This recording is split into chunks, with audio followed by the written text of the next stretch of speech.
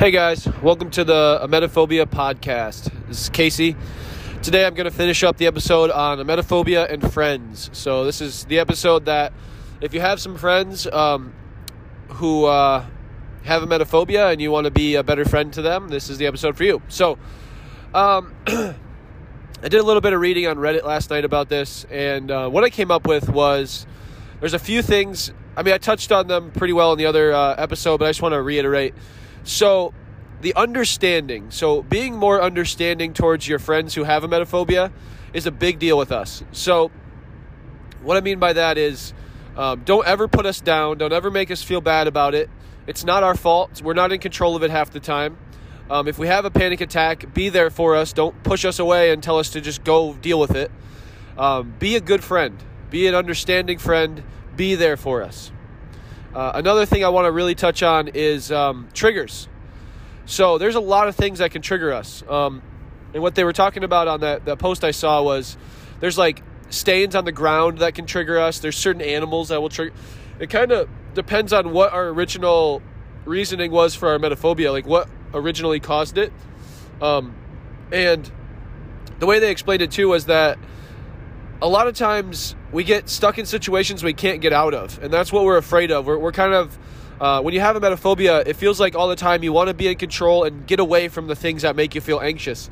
So if we're stuck in a car or a plane or a boat or in a party or somewhere that we're not familiar with, we feel very uneasy, and it's a very good chance we'll have a panic attack or some sort of like freak out moment there while we're in that situation. So just be mindful of that. And if we're in a vehicle with you and we're the passenger and we say, hey, I need you to pull over and just let's chill for a minute. I'm starting to have a panic attack. Don't be a dick about it and tell me just to get over it. Don't tell me that, it'll be okay. Just we're almost there. It's okay to divert the attention to something else. But if I'm really having a panic attack, making me do things I don't want to do is not going to help me out. So I also learned in that another big deal is not letting us do the OCD things and so for instance, the girl on there was explaining how she filters out water 6 times before she drinks it because she's afraid it's going to be contaminated. That kind of stuff, if you're a friend of ours and you see us doing something like that, don't tell us not to do it and say, come on, you're crazy, but say, hey, maybe the water's clean. Like, maybe you're good. Come on, let's try to drink it real quick, okay? Maybe not 6 times. Let's filter it 3 times, okay? Just try to be helpful for us there with our little OCD rituals, and help us to realize that it's not always a good thing to do those types of things, and it can be a little bit.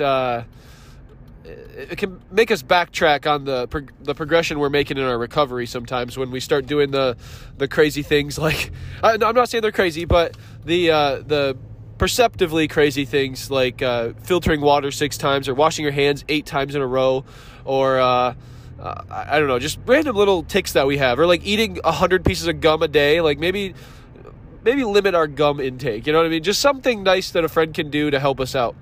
I also want to explain what to do when we have panic attacks. So if we're in a party with you and we start having a panic attack and freaking out and you see that, instead of asking us a million questions and like trying to make us have a good time, take us outside. Let me get some fresh air. Sit down with me for a minute. Let's do a breathing exercise. Show me physically that you're breathing. Like in and out. Make your chest get real big and then real small. Like, show me that, and let's do that stuff together. And then let's talk about a story. Tell me a funny story of something that happened the other day to you, or try to get my mind off of the panic attack as much as possible. If I need to be left alone and you see I'm really freaking out and I keep telling you I need to be left alone, leave me alone for a minute. Let me calm myself down. When the panic attack passes, come bring me some water, maybe some pretzels or some crackers or something, and then we'll continue on with our day, and hopefully I can become a little less stressed out as the night goes on. I think it's just the initial fear of going places or being in a place that we don't like that will end up giving us a panic attack. And then we just need to calm down, reset, and then go back in with a different mindset. And thinking positively instead of negatively as a friend is a great idea for you guys. So if we're having those panic attacks, don't try to beat us down and tell us, oh, come on, just get over it. You'll be fine. Like, let's just get back in there. You know, we just got to like do this. That's not going to help me at all. It's going to make me way more pressured to do things that I don't want to do, and it's going to make me in turn have more panic attacks. So being calm, positive, helping me through the panic attack completely, and then taking me back inside or wherever we were before and trying to reset that whole situation is probably the better idea versus being negative and pushy and wanting me to do the things that you want to do. You know what I mean? So we can't control this sometimes. It's not our fault. We're not doing this to give everybody a hard time or be annoying. It's just something that we cannot deal with. Also, with the food thing, so don't beat us down over food. It's not our fault. Like, sometimes we just can't eat. But if we can't eat, also, that's another thing you can help us with. So don't push me to eat something or don't make me eat it, but offer me things. Say, hey, I got some pretzels here. I got some crackers, something easy. I got a piece of bread if you want. You know, maybe I could just give you something small that you can snack on while you're having a little panic attack here. Maybe that can help you if you're feeling nauseous. Maybe you're just hungry. Don't be a dick about it and say, wow, you're probably just hungry. Why don't you just eat? Like, don't be like that, but come to us and say, hey, you know, you might just be hungry. Maybe it's just hunger pains and it's not really nausea, and maybe you just need to eat a little something or something like that. And here's some water and some bread and some pretzels. You don't have to eat them, but if you want to, here you go. And most of the time, if somebody did that for me, I would start eating those pretzels because I don't feel obligated to. I just feel like they're there for me. And so that's a good thing to do for sure. I lost my train of thought. I have some really bad allergies this morning. It's terrible. I don't know why. With this warmer weather, the pollen is out or something, because I don't know how there's pollen. All the leaves are dead. The trees are all dead. So I don't understand where all this pollen is coming from. But it's been a terrible morning with allergies. So, yeah, just being there for us is a big deal. Being supportive of the situation and not breaking us down and being a dick is the number one thing you could probably do.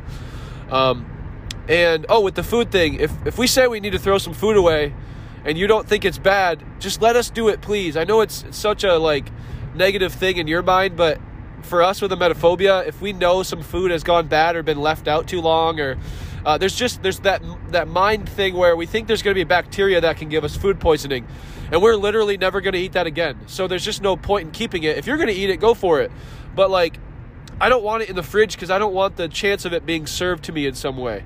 So if we tell you we need to throw some food away in the fridge because the instance on the post I read was a girl was at a house and the freezer got left open all night. And the food was still cold, but her mom was yelling at her saying, your emetophobia is just coming in with the way of everything all the time. We're not throwing all the food away. That's an entire freezer full of food, yada, yada, yada.